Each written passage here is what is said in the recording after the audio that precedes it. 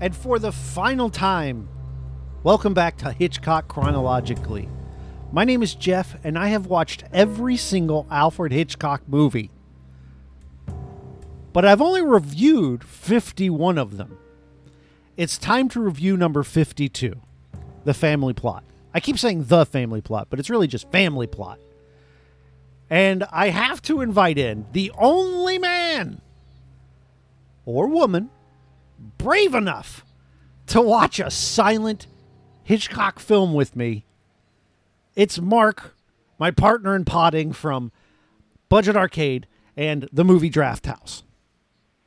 Don't assume my gender, Jeff. I didn't. I didn't. Yeah. Well, this is awesome. Thanks for having me on for this final episode in this lesson of futility. And what? Are you calling what I've done futile? I'm saying that you're a better man than me, because no argument. I could not have sat here week after week for 52 weeks, a whole calendar year, a whole year out of your life where we don't get that many of them. Yo, stop! You're making me sad. And watch all of Alfred Hitchcock's movies. So, thank you, sir. I appreciate being here. I appreciate what you have done and the consistency which you have held yourself professionally through this entire thing. Oh, well, thank you so much. And you're talking about me, you not being able to sit through Hitchcock films, and you wouldn't have been able to do it. And this week we watched Family Plot, and we already know how each other feels about it. We've had a couple conversations, and I know you don't like this movie. God, no, I don't. And I am going to be gushing on it for the next however long. I don't understand. The fact that you don't like this movie tells me it's absolutely true. There's no way you could have done this, because this movie is a gem. And Topaz, try to watch Topaz. I dare you. And that's where I think your eyesight's a little veiled, sir. Is that you've sat through the lows of the lows for Alfred Hitchcock. I have not. I've seen a handful of Hitchcock films, and the ones I've seen have been pretty good.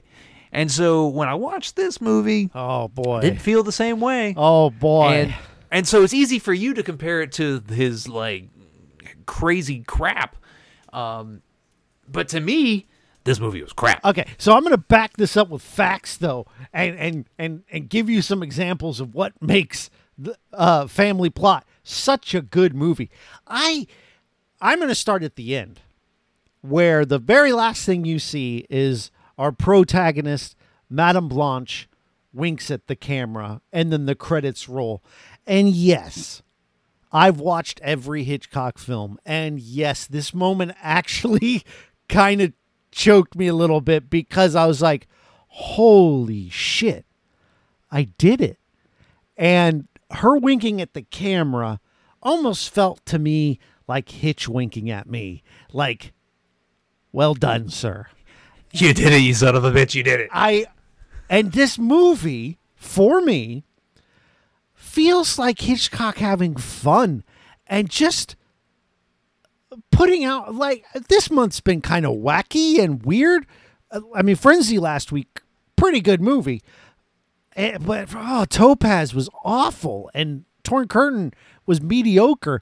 And I just was like, I was convinced that Family Plot was just going to be a poop fest, because at this point in Hitch's career, he's got no one telling him no, and there's no reason that right. And so he went off the deep end and made this off the wall film. Oh, it's good.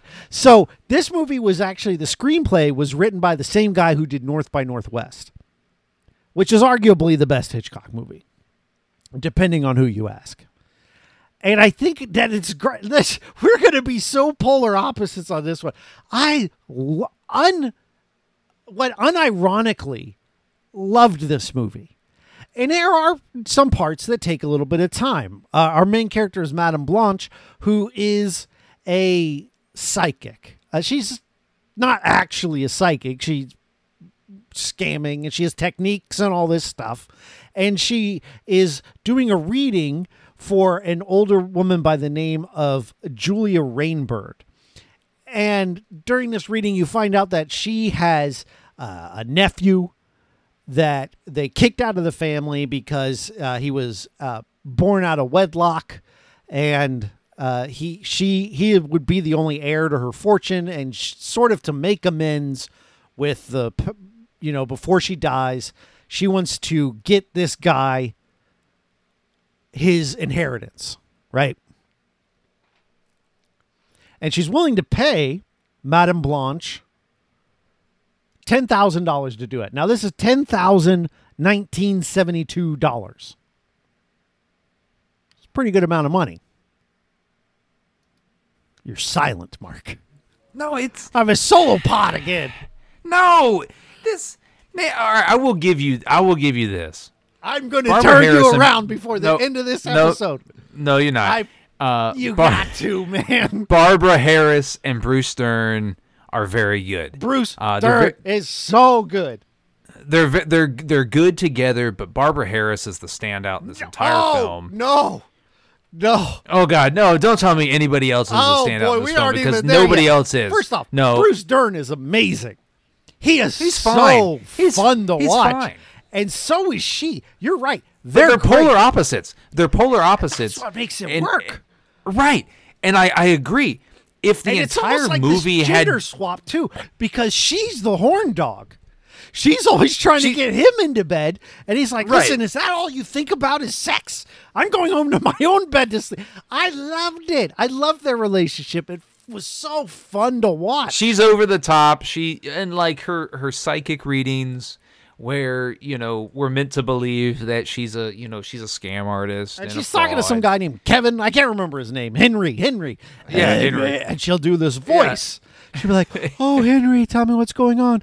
You gotta take a dump." And then like she does her voice, and and there's one scene where Bruce Dern's character George Lumley comes in and she's in the middle of a reading with this old lady, and he like gets her attention and tells her to come to the kitchen, and she's like makes up the story. "Oh, I think I have to go in the kitchen and find him," and like they're having a conversation, but every like fifth word she like hollers out, "Oh!" Yeah, and it's funny, but I think it's more to do with Barbara Harris the actor and Bruce Dern the actor, and less to do with this screenplay or this movie. Come on, man, the screenplay is great. No, this whole movie's garbage. No, and if it hadn't been for Blanche and You're George, out of your mind. this movie would be absolutely bargain bin, dollar store Alfred Hitchcock. Oh my god, which it is. No, it's not.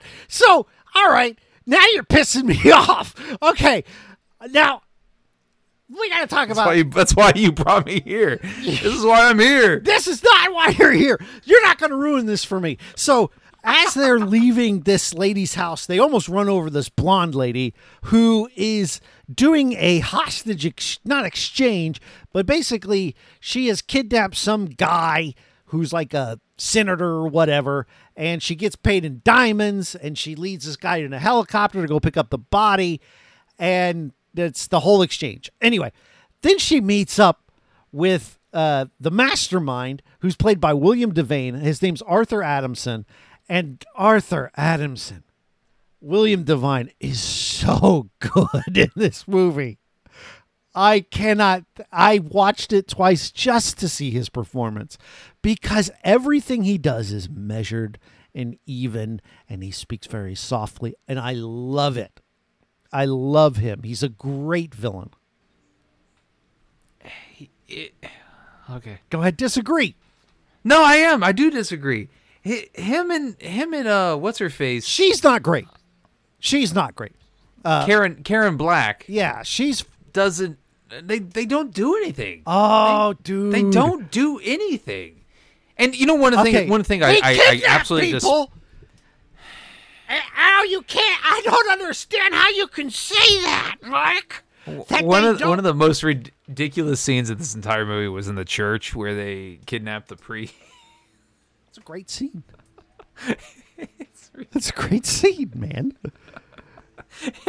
Anyway, so one thing I absolutely hated about this movie, and I don't know if it was an era, like it just fit the era that this movie was set in, early 70s.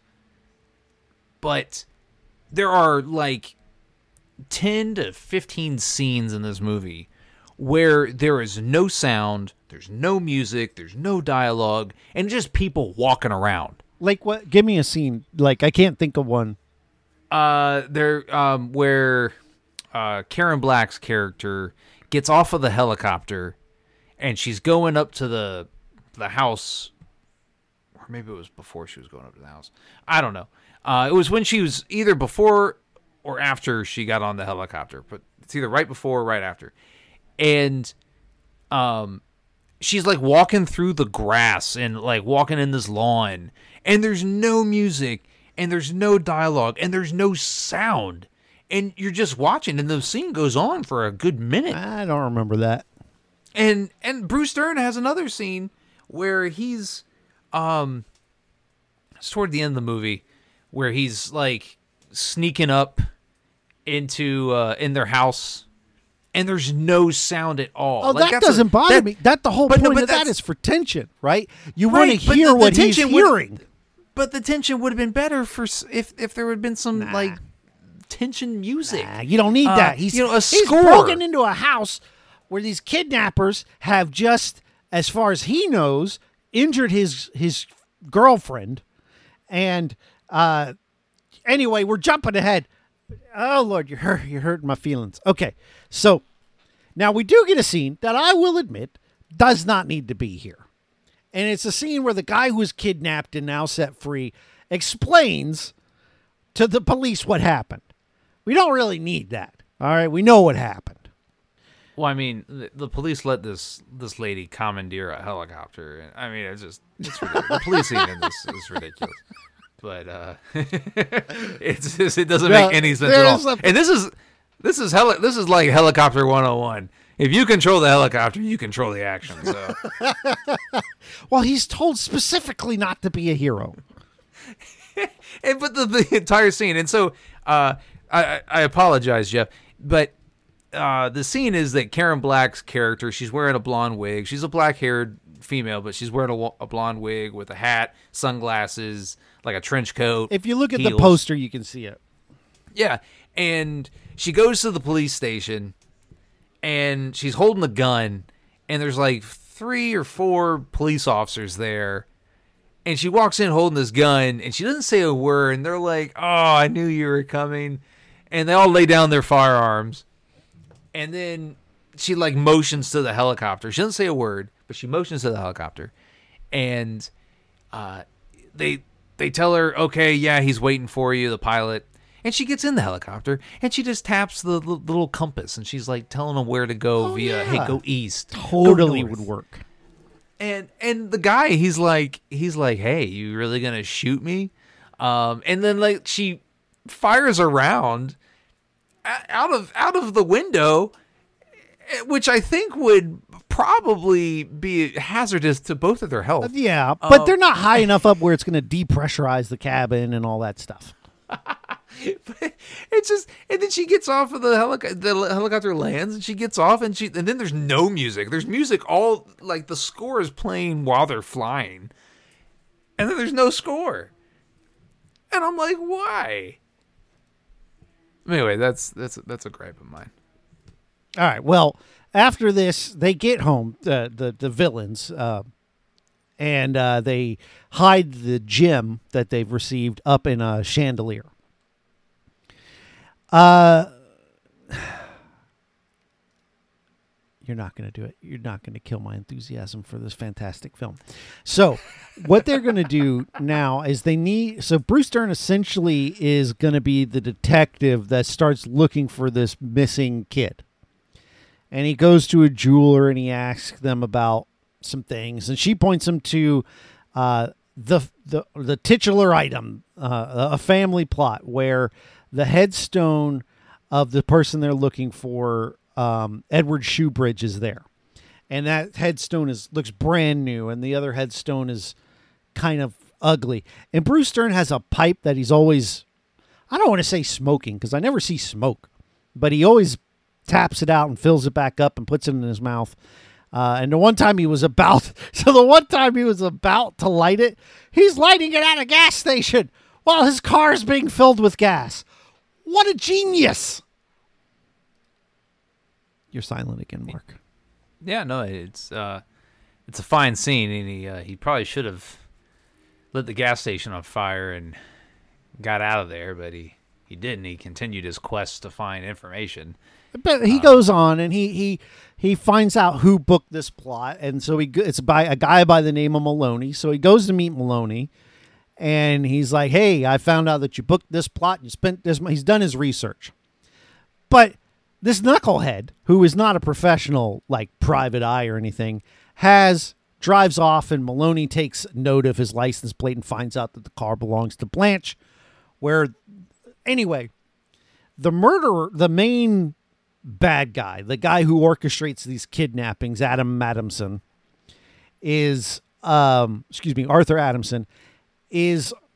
turns out to be this missing heir to the Rainbird fortune. And so when you find this out, they go to actually meet this priest that knows something about Mr. The guy they're looking for. And that's when, like you said, the villains kidnap him, and he's the next one on the list to be held ransom. But then they accidentally kill him, and they didn't kill him. Did you watch the film? You said you watched it twice. I watched it twice. He's not dead.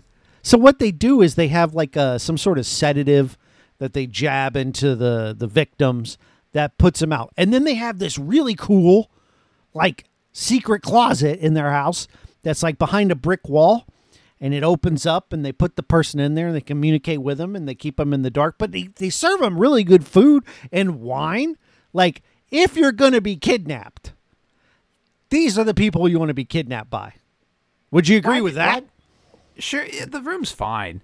It's and I a would pretty like good to kidnap be. I would, room. yeah, no, He I gets would a like bed, to have full meal. Like, they go in there after they release the guy, and he didn't finish his steak. And his big bottle of wine.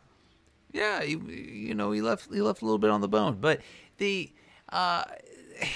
Hitchcock spent a lot of time showing us how to get in and out of this room, and for what reason, I don't know. It's just there's little choices like that from this director that makes me like just question why this movie exists. Oh God.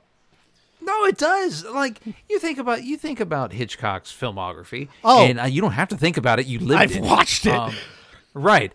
But you look at it and you're going, this era of Hitchcock, the 60s and the 70s, he's got more hits than misses. Yes. And so for this, but to it's be close his to last- 50%. for this to be his last film, there's just odd filmmaking decisions in this movie that I'm like, where is Hitchcock's Okay, so famed cinematography? all right. We're at the end. I'm at the end of this journey. And I Yeah, can you are. definitively say that Hitchcock is not a genius. Okay. People say he is, but he's not. A lot of the stuff he gets credit for is actually ideas from other people that he works with, which is a good director. I mean, if someone has a better idea than you use it. But apparently, and I was listening to the audiobook about the making of Psycho, and George Stefano says, hey, the guy who wrote the screenplay for that movie is like, Hitch doesn't like to give credit to anyone else. And so I think that after watching these films, there's more misses than hits. And I don't necessarily think the guy is a genius. I think he's competent, but no, but there's movie so many... is nowhere close to being bad for one. Two, of being one of his bad movies. Oh boy. No, but like, I've been on a handful of episodes here, and in the two previous films that I've watched, he is made, and these are one is a silent film and the other is a black and white film. So you watched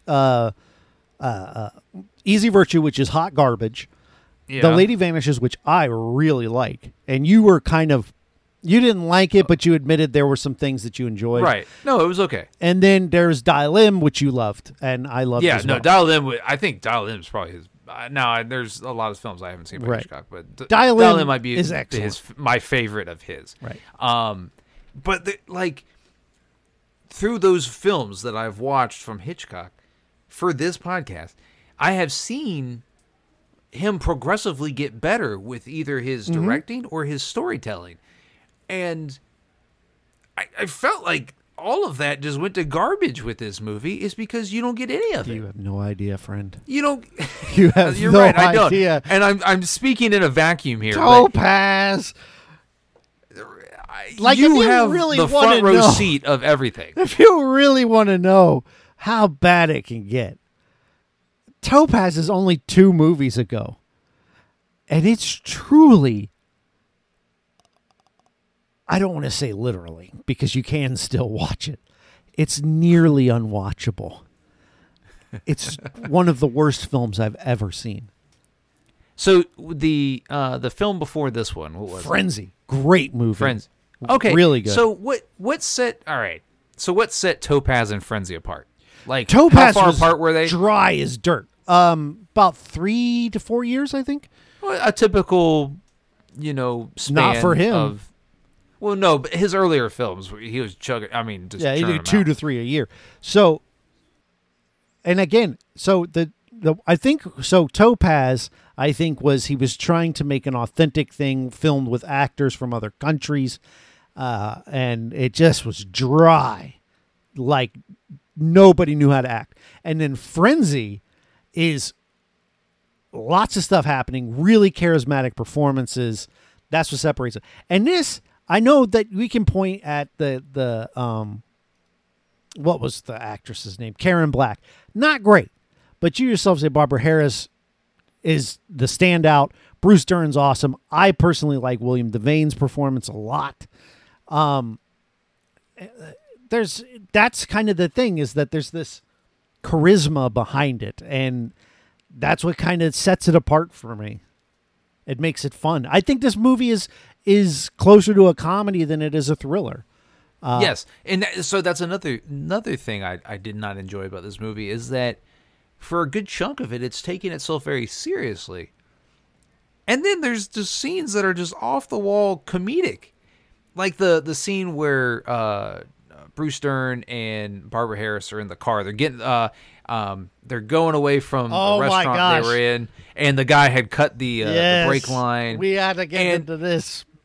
And I mean, the scene is great, is because Barbara Harris is It's out of phenomenal in it. control. It's Right. And Bruce Dern's great too. But it's out of place for the movie. I don't know, man, because there's a couple of these scenes where they're just out of place. They are consistent with the characters, but for the pacing and the style of the movie, I just feel it's out of place. And we encountered that with what was the other movie, the on the train one. oh, that was Lady Vanishes. Lady Vanishes. So I mean, he like kind of dabbled in a multitude of great genres movie. in that film. That's great. And he does that here, but it's just out of place. It presents itself as out of place. Now the scene by itself is pretty good. It's just when a you lot put of it fun. in the movie, Yeah. it's just out of, and that's I didn't enjoy that aspect, because while that is a Alfred Hitchcock thing to do, to kind of try to blend genres, I just don't think it worked here. Okay. But the scene is really It's really fun. They have this big car accident, and they try to get so Mr. Maloney is basically the stooge for. All right, what we find out is that Arthur Adamson is indeed the Rainbird heir, and he has actually paid Maloney to perform arson on his adopted parents' home. And it killed his parents, and he describes it as the greatest day of his life, Arthur Adamson. But now Maloney has this dirt on Arthur Adamson, knows who he really is, and so they have this tenuous friendship. Well, anyway, but also Maloney is pretty bloodthirsty, and he wants to kill Bruce Dern's character as well as Blanche. And after he sabotages their car, we have this scene where they drive off the road. Maloney shows back up and tries to run them off the road, and there's an oncoming car, and to avoid the oncoming car, he just makes a hard left into a ravine. It's hilarious. I laughed out loud when it happened. It fits the scene because the scene is comedic. But it's like, why did he just do that? It is ridiculous, but in the best kind of way. I loved it. And this is kind of, they go back and they're still kind of looking for this person. And they tend to find out that they find out his name is Eddie Shoebridge. And there's a scene where they cut back to the house, and so Bruce Dern's been skipping out on his job. He's a taxi driver, right? But he's been skipping out on his job to do this investigating, and they cut back to him, and he's on the phone with his shirt off. And I don't know, just the hard cut of him to him with his shirt off was hilarious to me. And he's getting dressed for work, and he's trying to get time off. And Blanche isn't having any of it. She's bossing him around. But anyway, he has to go back to work. But they now know that this Eddie Shoebridge guy is Arthur Adamson. Now, they don't know that this is also the guy that hired Maloney. But Bruce Dern is like, once I get off work, we'll take care of this tomorrow. But Blanche is like, no, I'm going to do it now. Even though he warns her not to, because there's been attempts on their life now. And this is where we get to the finale of the film. And she gets, they meet up, and she tells him, no, you're the heir to the Rainbird fortune. You're going to be a millionaire. He's like, is this the only reason you and Bruce Dern have been tracking me? Because he thinks that they've been tracking him because of their illegal kidnappings. And she's like, yeah, this is it. But then the dumbest dumb person in this film, Karen Black's character, Fran, sees that this priest or cardinal has his red robe, is hanging out of the side of the car. And Blanche never notices it, but she feels like she has to hide it. Karen does. And when she opens the door, the priest tumbles out, and then that's when they have to subdue Blanche. But Blanche is pretty smart. She actually pretends to be knocked out when he misses with the anesthesia or whatever it is. And so she's never actually knocked out. And she's carried away into the secret room where she's kept. And they go off to retrieve this ransom again, this jewel. And Bruce Dern comes and is able to save her. And at the same time, trap the bad guys in the cell room area. And anyway, you find out that she knows where these diamonds are. They get the reward. And she winks at the camera, as I mentioned before. And we roll credits on the last ever Alfred Hitchcock film. So Jeff. Yes? Do you feel relieved? Are you sad? Strangely, are you a bit excited? I'm all of them. Strangely enough, I actually had a dream about Alfred Hitchcock last night. That's bad. You shouldn't do it. You gotta see. He was in the bed with me. No. No. No, it was weird. Alfred Hitchcock After Dark. We were he was throwing a party, and I had some friends from church there, but he was throwing a party to debut his new movie, Family Plot, and nobody showed up but me. And so I'm here in this dream consoling Alfred. No, man, it's okay, dude. I want to watch your movie. I'm even doing a podcast about you. You're Alfred Hitchcock. But anyway, it was weird. So There's nobody in the family plot. Yes, that's correct. That's a tagline of. There is no one in the family plot. So I'm actually kind of sad in a way because I think I'm proud of myself.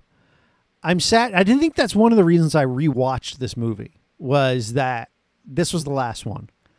I was like, I'm going to do it again. And that because there was a distance between when we could record and when I watched it the first time. And I also really like the movie. But I'm also relieved not to have it's going to be strange only having to record 2 podcasts and only having to edit every other week, which will be nice. But it won't be long before I come up with something else to do. I know it. But I am a little sad that it's over, but I'm also glad that it's over. And I think there's a lot of in this year, I have lost 2 brothers. I had my friend lose 2 loved ones as well. And you can correlate those events with the short episodes of Hitchcock chronologically, where I just don't have the gumption to keep going. But I just was like, I got to keep doing this podcast. And now the Juno and the Paycock episode, my older brother was in the hospital with COVID, and I just was like, I had to do something. And then with Trouble with Harry, a friend of mine has lost several loved ones to COVID, and it's this map of my year of 2021 where I can look back and point at things that happened in those times. So I don't know. It's been a hell of a year. But when the credits rolled, I was a little bit sad because I was watching them roll and I'm like, I don't have a movie after this. And for the last year, when I finish a Hitchcock movie, I'm immediately thinking about the next one. And I didn't have one to think about. So that was strange. Yeah, it's weird how things become sentimental for whatever reason, and then like you can go back and listen to whatever episode and go, wonder what changed, yeah, in that person's life. And this and like I've said it on episodes before, and I'll say it again. You have carved out something pretty phenomenal here with these 52 episodes, and it's the sheer consistency with which you did it, where it could have been very easy to take a week off. There were moments. Yeah. There were moments.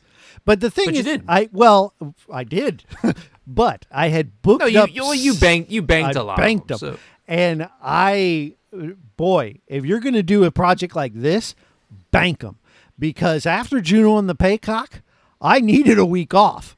Like legitimately, I did not want to do the podcast anymore. But then I got kind of nostalgic for it because I had that week off or whatever, and I started making episodes again, and I'm glad I did. But yeah, I mean, and I've seen more silent movies now. I went from 0 to 8. Not bad. You're more cultured now. Oh, thank you. And I've seen all of his movies. Like, I feel not like an expert. I don't know everything, but I feel like I could have a conversation with someone and, I don't know. It's meaningless, trivial knowledge, but I've done it. And I've always kind of wanted to watch all of his films, and I've done it now. So, well, Mark, do you want to tell people where they can find you? Yeah, for sure. If you're interested in more movie thoughts by Mark, you can find me on Twitter at I Heard You Liked. Now, you have an interesting movie podcast, I've heard. It's quite good. I do. Yeah, it's with this fella where we talk. We rate and review movies that fit a monthly theme, like space or I don't know, martial arts? serial killers. Ah, yeah, serial martial killers. arts. Yeah. Yeah, it's called the Movie Draft House, where you can find me and yourself, Jeff. Oh. There every Thursday, and we have a lot of fun, and it's a bit different than your regular movie review podcast. And so that's where you can find me. You can also find me on Budget Arcade, our other podcast. Right. And I'm gonna just start making a list at this point. Just run them down. But no, I appreciate you having me on for the episodes that you did. I'm proud to say that I was part of this project. And you watched a silent film. Never let anyone take away from you how difficult that is. It is. It is not easy to watch silent films. No, but without this particular podcast, I would never have watched Dial In for Murder, and I still think that movie is legitimately great. And so I do appreciate the culture that I received as part of this project. And so thank you, sir. You're welcome. Now, just how great is Dial In for Murder?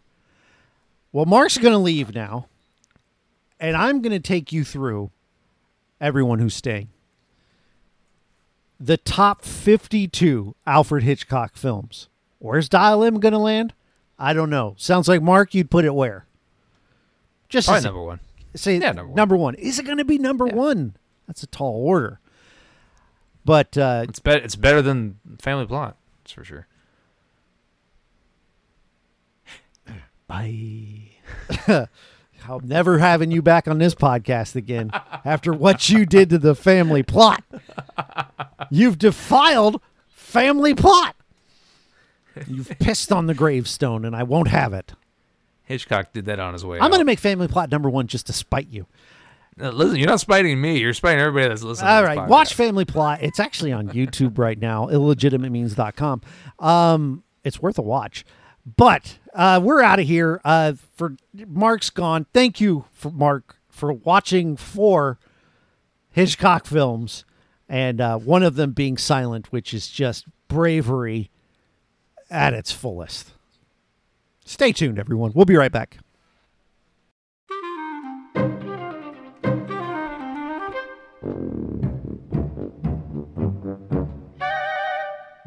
This week's episode of Hitchcock Chronologically is brought to you by Chomp Chips, the crunchiest chip known to man. Our secret ingredient is one of the best you've ever had.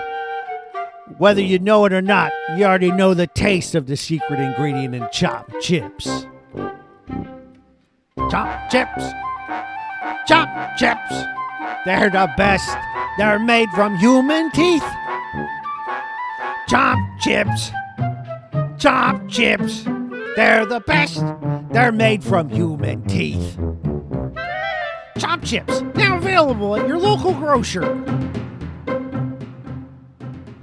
Welcome back to Hitchcock Chronologically. And I have watched and reviewed all 52 of Hitchcock's films. Of course, there's The Mountain Eagle, which is lost to time. And if it ever comes out, I'll do a bonus episode covering it. But it's lost to time. So now it's just me, you, and the movies. And it's time for me to rank 52 films. I don't know if any of you have actually ever tried to rank something. That alone, even like a top 10, can be tough. But to do 52 of something and trying to quantify and be able to say exactly why you rank it, where you rank it, it's a little tough to do. So I'm going to tell you what ranked where, and we're going to count from 52 to 1. And we'll just kind of briefly talk about why I have it where it is and move on. Because this is the end of the road. Once I'm done with this 52 countdown, I'm done with the podcast. I've got to obviously edit and upload it, but this is the end. And if you've ever clicked play, thank you. I mean it. I see it doesn't do gangbusters, It's a little indie podcast. But there are people that listen. Namek, Elliot, Mark, Tessa. Thank you. Now, top 52.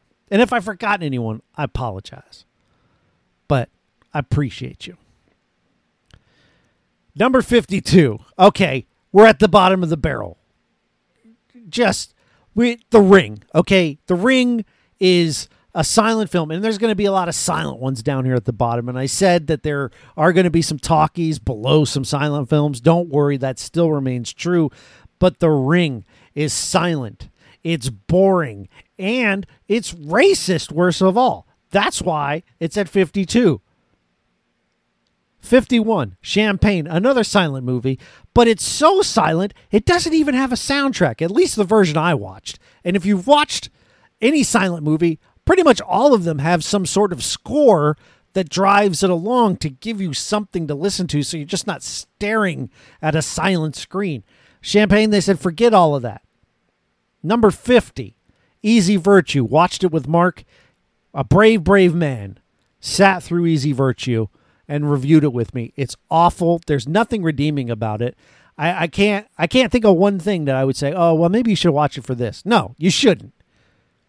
Even if you're making a podcast where you review every Hitchcock movie, skip it. Number 49, not a surprise, Juno and the Paycock, all right? So there are 8 silent films. We've done 3.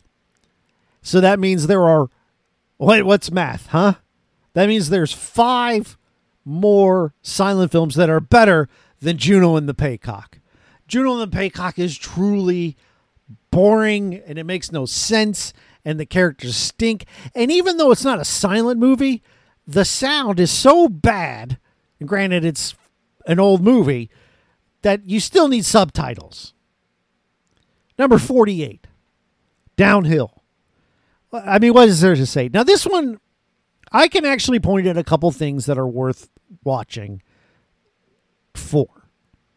It's not the worst silent movie, but I would never watch it again. I can't. Number 47, Young and Innocent.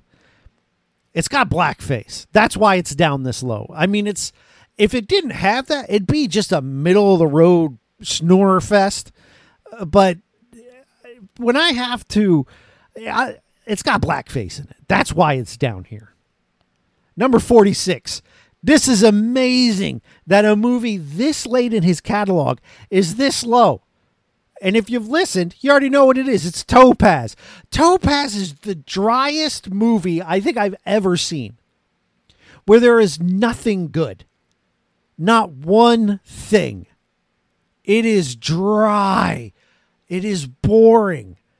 It's horrible. It's one of the worst films. Number 45, The Pleasure Garden. Now, this one might be unfair to drive it this low because it is one of the better silent films. It is his first film, but it's also not good at all, and it does deserve to be this low. Number 44, Secret Agent. Why is it this low? I can't remember anything about it other than Peter Lorre in brownface. But that's all I can remember. He was a perv. Rich and Strange. Fred is an idiot. Or is it Frank? Fred. Fred is an idiot. That's all I got to say. It's a total waste of time. Where are you? The Paradigm Case. Fred is an idiot, but Gregory Peck's character in that, close second. He's the guy that falls in love with a woman that doesn't love him, and he swears. Anyway, it's bad. You can go and listen to the episode if you want to know more. 41, The Farmer's Wife. If you listen to the episode, I liked the film. That being said, I would never, ever watch again because it's a 2-hour-long silent film. And it is, I don't know that it's good because I was out of my brain hole at that point. I was watched over half of the silent films, and this just didn't suck as bad as everything else. Murder, number 40. Woo! Okay, Murder is the one where the guy is on the jury and he doesn't acquit someone. He says they're guilty and then he tries to prove they're innocent. What's wrong with this guy? And he's an actor who then becomes a detective. Bad movie. But the thing where he tries to pretend he's Miss Mitchell, go back and listen to the episode. It's worth it. The Skin Game, another movie I said was good at the time. No, I don't know. It's kind of boring. It's really dull. I think the story's okay. It has some good messages there that are actually, and there's a couple of good lines. Basically, if you watch my episode or listen to my episode, you get what you need. You don't need to go any further than that. 38, The Lodger, one of the better silent ones. Actually, if you watch it, this is his third film, the second one being The Mountain Eagle, which, again, lost the time. This is the one that's the first Hitchcockian film. And I think it's kind of interesting and maybe even worth a watch, but probably not. 37, Suspicion. How bad does a movie have to be where it stars Cary Grant and it's still this low? 37, Suspicion. The ending is terrible and it ruins the movie. And Elliot had once told me on a previous, I don't know if it was recorded or not, but there were multiple endings filmed for it. And the other one, I think, would have been way better. Not a great movie. 36, Trouble with Harry. The episode's real short. I remember liking this movie when I saw it the first time, but watching it again, it is not good. It is a running gag that lasts the whole length of the movie of them just burying and unburying a person. It's supposed to be this dark comedy, and I think Hitchcock does comedy well usually. Not here. Skip it. Not worth your time. 35, Jamaica Inn. Jimmy Fallon fights pirates. It's okay. Humphrey, the character that this guy Humphrey plays, is worth watching. It's not a bad movie by any stretch. We're starting to get into sort of the middling territory. So the way I made this list is I just ranked a movie 1, 2, 3, 4, 5 in stars. And so the first bit of this, your bottom ones are your 1 stars and then 2, and you go up. And then I took those lists and then ranked those just to kind of break it down a little easier for myself, and it helped.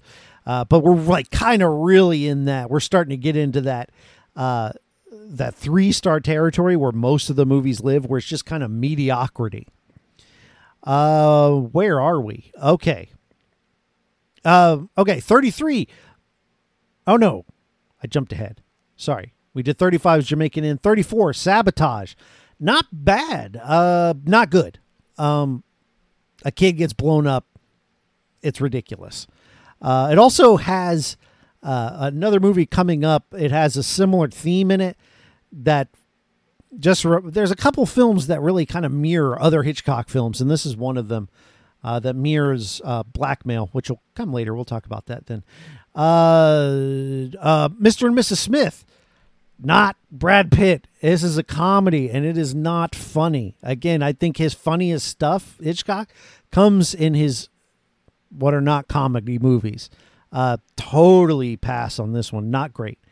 Saboteur, fine. Firmly in the 3-star category. This is fine. There's better ways to spend your time, but there's also worse ways to spend your time. Saboteur, fine. 31, The Mannix Man, the top ranked silent film. As a film, it's decent. It's a silent film, but it has Malcolm Keane, a.k.a. the guy who played Douche Cop from Lodger. And he's pretty good, and I think the story's good. The ending is really good, and I think it's worth watching. If you're going to watch any of his silent films, make it The Mannix Man. Number 30, this is where we're going to get surprising a little bit. The Man Who Knew Too Much. Which one? 1956, the one with Jimmy Stewart. Hitchcock made this movie to replace the original, and in hindsight, I like the original more, and we'll get into why when we get there. But this one is just kind of forgettable. It's humdrum in the middle of a lot better films, whereas The Man Who Knew Too Much kind of stood out, the original, in surrounded by worse films, I guess is the best way to put it. And I don't feel that it's better in any way. Plus, we'll get to it. I don't want to spoil too much about why I like the other one better. 29. Woo, here we go. Vertigo. I get it. People love Vertigo. Elliot says the AFI had it ranked number 1. Not by a long shot. Not even close. It's, we're not even in the top half of Hitchcock films yet. And here's Vertigo. A movie with 2 scenes in it, and the rest is just boredom 101. Sorry. 28, Torn Curtain. This is a movie that's half good. The first half of the movie is real good. Second half, kind of a letdown for a movie that's pretty well acted, and it's worth watching Paul Newman in. I hope I'm not skipping any. I don't think I am. What I say, Torn Curtain. 27, For Correspondent. The movie's largely kind of forgettable, but the ending is really, really strong. It's an ending that leads into the World War, and I that just kind of strikes a chord with me. But largely, it's fine. But the ending kind of drives it up a little bit. 26, Shadow of a Doubt. This is Hitchcock says is his own favorite movie. It's not bad. There are memorable scenes. Check out the review. There's some good clips in that one.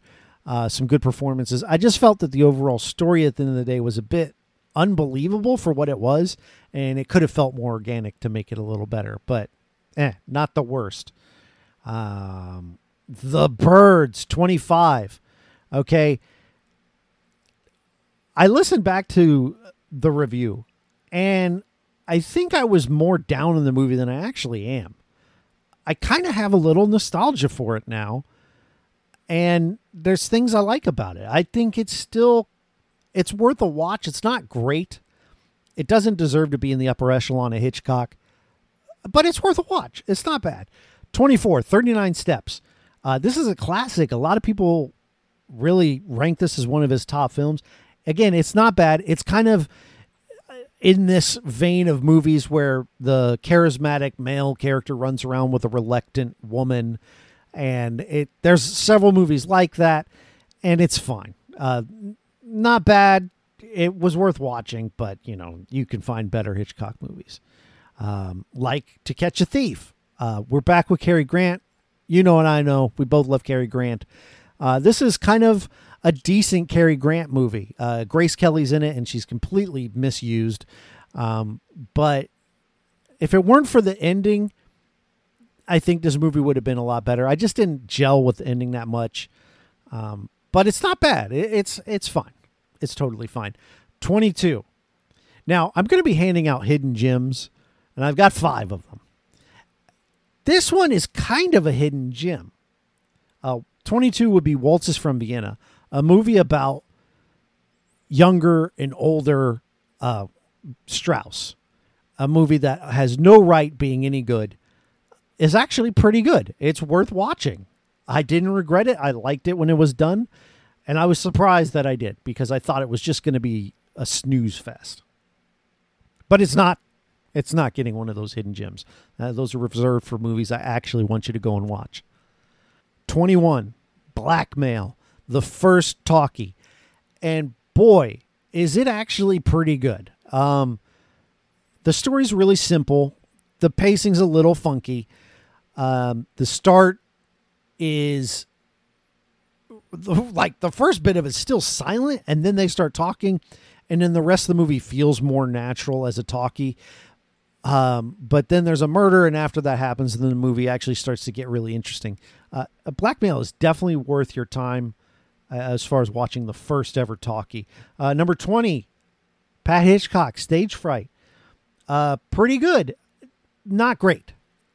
I found the plot to be, there's a twist later on, and the twist is actually pretty good, but it could have been done better. Like, I like the twist itself. I don't like how it was executed, but Pat Hitchcock is a legend, and she's great in this, as is everything she touches.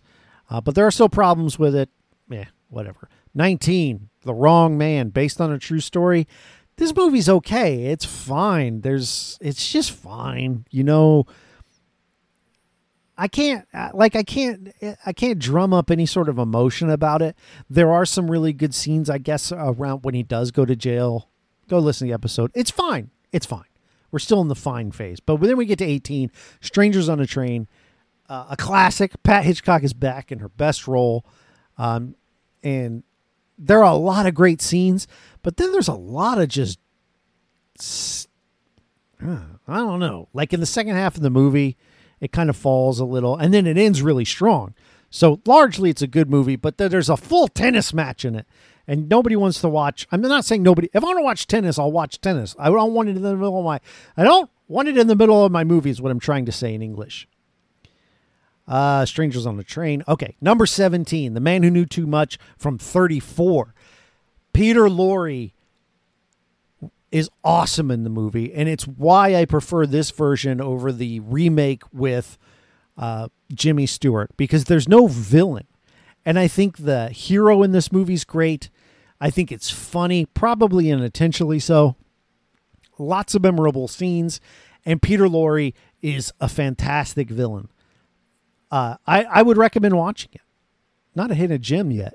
We're getting there. Number 16, Rope. Probably the best Jimmy Stewart movie. Is there any Jimmy Stewarts above this one? Yeah, there's one. Rope's pretty close, though. I don't know. Maybe I don't. Anyway, it's really good. I can't say it's the best Jimmy Stewart movie, but I think it's the best use of Jimmy Stewart, maybe. It's a really entertaining movie, and I recommend you go watch it. But number 15, Rebecca.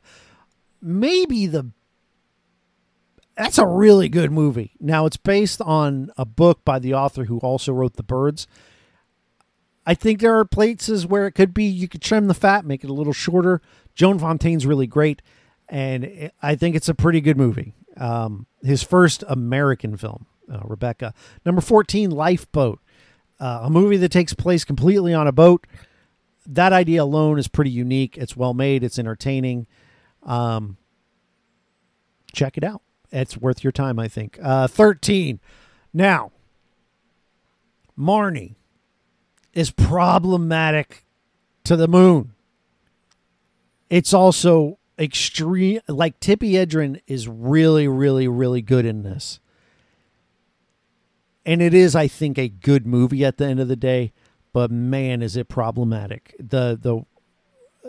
A kid, he blackmails her into marrying him. I mean, come on. It's still good. Okay, our first hidden gem. At number 12, a very early film, number 17. It's really good. It's dark. It has this like horror aesthetic in this house. There's this great model work, a fantastic finale. Number 17 is really good. And I think you can watch it for free. If you search it in Google, it'll show up on like a bootleg YouTube. But it does get our first hidden gem. It is really good, and I really like it. Number 11, Rear Window. I had a hard time putting this movie up that high. And I think you could tell when I said Rope is probably the best Jimmy Stewart. There's just so, like, the reason it's here is because of the filmmaking. It's because of the model work. It's because of the way this movie is told and the story is told. And Grace Kelly's really good. This is probably her best performance in a Hitchcock film. I think you have to watch it. It's kind of the thing at the end of the day, is that for what it is, you have to watch it. Rear Window. You've probably already seen it if you don't know, but not a hidden gem because you've probably heard of it. But our next movie is a hidden gem. At number 9, at number 10, it's I Confess. One of the best endings in any Hitchcock film ever. The movie does kind of drag, but the finale is so good to me. It makes the movie. And when you can go out on top, you win. So that was a hidden gem. That's our second hidden gem. Our third hidden gem is coming in at number 9, Under Capricorn. I get if you watch this movie, maybe you won't like it. It's set in colonial Australia. But I'll be danged if I didn't like all the the three main characters in this movie. One of Ingrid Bergman's best performances. I believe John Forsythe is in this. No, that's later. never mind. Scratch that John Forsythe thing. Really good. And it doesn't feel like a Hitchcock film at all. I really like it. It feels closer to sort of a Gone with the Wind thing, but less racist. Anyway. Number 8, our fourth hidden gem, Spellbound. Gregory Peck, Ingrid Bergman. Wonderful, excellent ending. There's this Salvador Dali dream sequence you've got to see. Go watch Spellbound. Excellent. Number 7, Lady Vanishes. I think this is the earliest film to be in the top 10 to be this high. The first 30 minutes, kind of a snooze fest. Once they get on the train, this movie is hilarious. It's fun. I really like it. Lady Vanishes. Number 6, our final hidden gem. And maybe this, I don't know that, despite what Mark says, Family Plot is great, and no one ever talks about it. Bruce Dern is awesome, and the villain is so good. Go watch Family Plot. It's really good. Decide for yourself. You've heard Mark and I talk about it. I was so pleased with this movie. I was so glad that this was the final film. It just sent the podcast off in such a sweet way to me. Like I loved it. Family Plot. I already gushed on it. Number 5, Frenzy. This movie's not for everyone. It's, I think, Hitch's darkest film. And it's his only one that's rated R. And it can be problematic. But it's very good. It's extremely entertaining. All the performances are excellent. But warning, there is a sexual assault scene. So just know that going in. And if that's something you don't want to see, definitely skip it, because it's not as graphic as some of the ones you've seen recently in cinemas. But it is there. So tread carefully. Still, really good movie. Number 4, Notorious. Ingrid Bergman's best film. Cary Grant's, if it weren't for one other movie, this would be his best one. But boy, Cary Grant, Ingrid Bergman, excellent. I love this ending. This is just, it's so good. Go watch Notorious. It always stuck with me after I watched it. It's so good that Hitchcock references it in Rope. The characters in Rope, one of them has seen Notorious. It's great. Number 3. Okay. When I set out to do this list, I wanted to also think about people who don't have nostalgia. So our number 1 and number 2 movies are movies I think anybody can watch and thoroughly enjoy all the way through. That's why at number 3 is Psycho. My personal favorite Hitchcock film. That has not changed.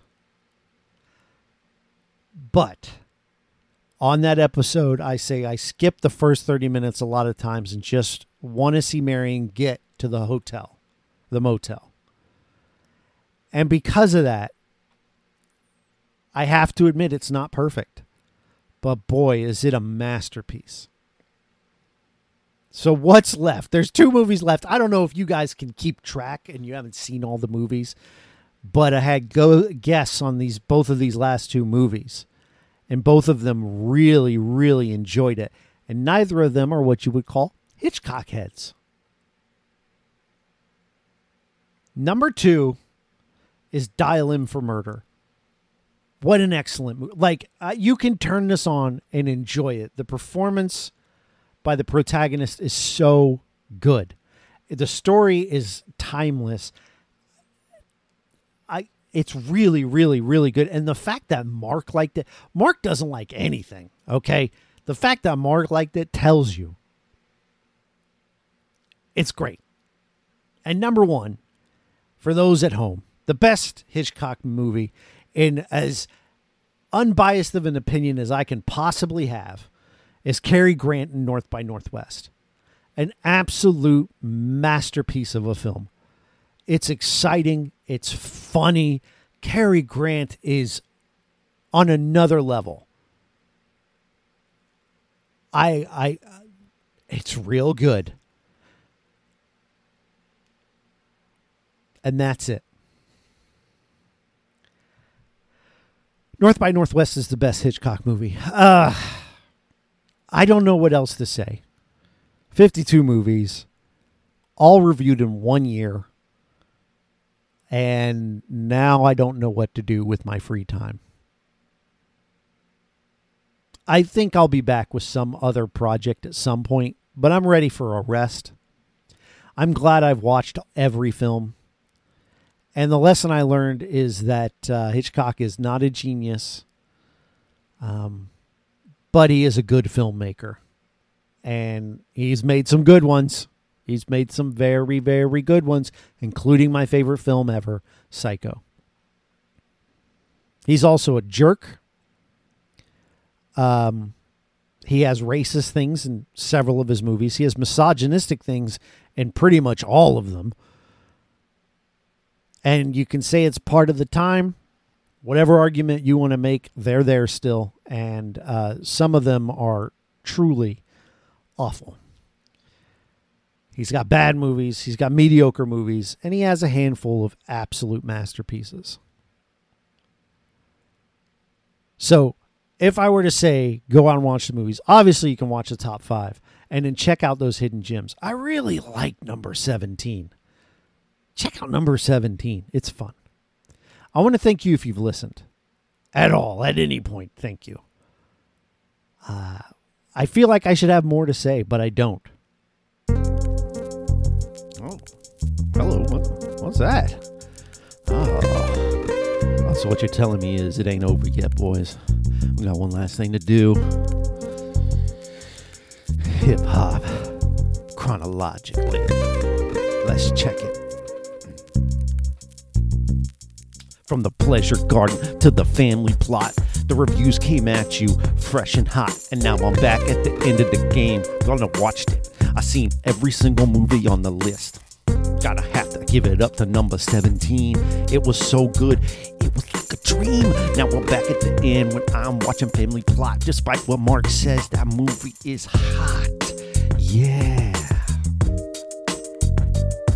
Yo, Notorious, there's no ignoring this. Rebecca, gotta check it out, cause it is not that bad. It's not that bad. It's not like Mr. and Mrs. Smith that made me sad. That's a kindergarten rhyme, baby. Came up with that off the dome. Stage fright, give it up for Pat Hitchcock. But don't miss it, cause she's on that train. Two strangers meet and it's all a game to one, until some of them end up undone. 24-hour tennis match in a movie. Check it out. I confess that this podcast was the best. Yeah. Oh shit. M for murder. You know what? Cause I done murdered many tracks and I see what's up. When I look out my rear window, I catch a thief. That's the trouble with Harry. Yeah. Yeah. The Lodger. That's also a film. I looked from north to northwest to find the best, and only one man, Cary Grant, stood above the rest. The man who knew way too much. He knew so much they had to make 2 movies. I've given up a... yeah. You gotta check out Peter Lorre. He made the movie back in 30-something. Way better than the one in the 50s. It's almost like Hitchcock or nothing. Yeah. I've run out of movies to talk about. If you've hung out with me for the past 12 months, you know that I appreciate it.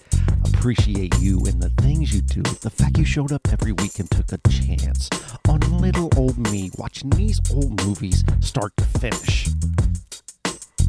Now I'm finished. So check it. I'll see you on the flip side. From now, it's bye-bye. Till then, you gotta know I'm always in the laboratory, cooking up the next podcast.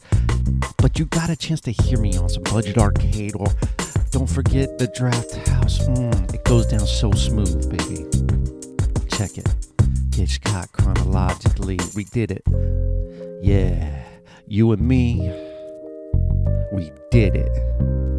If you didn't listen, I wouldn't make them. But you did, and I appreciate it. Until next time, boys. Hitchcock chronologically.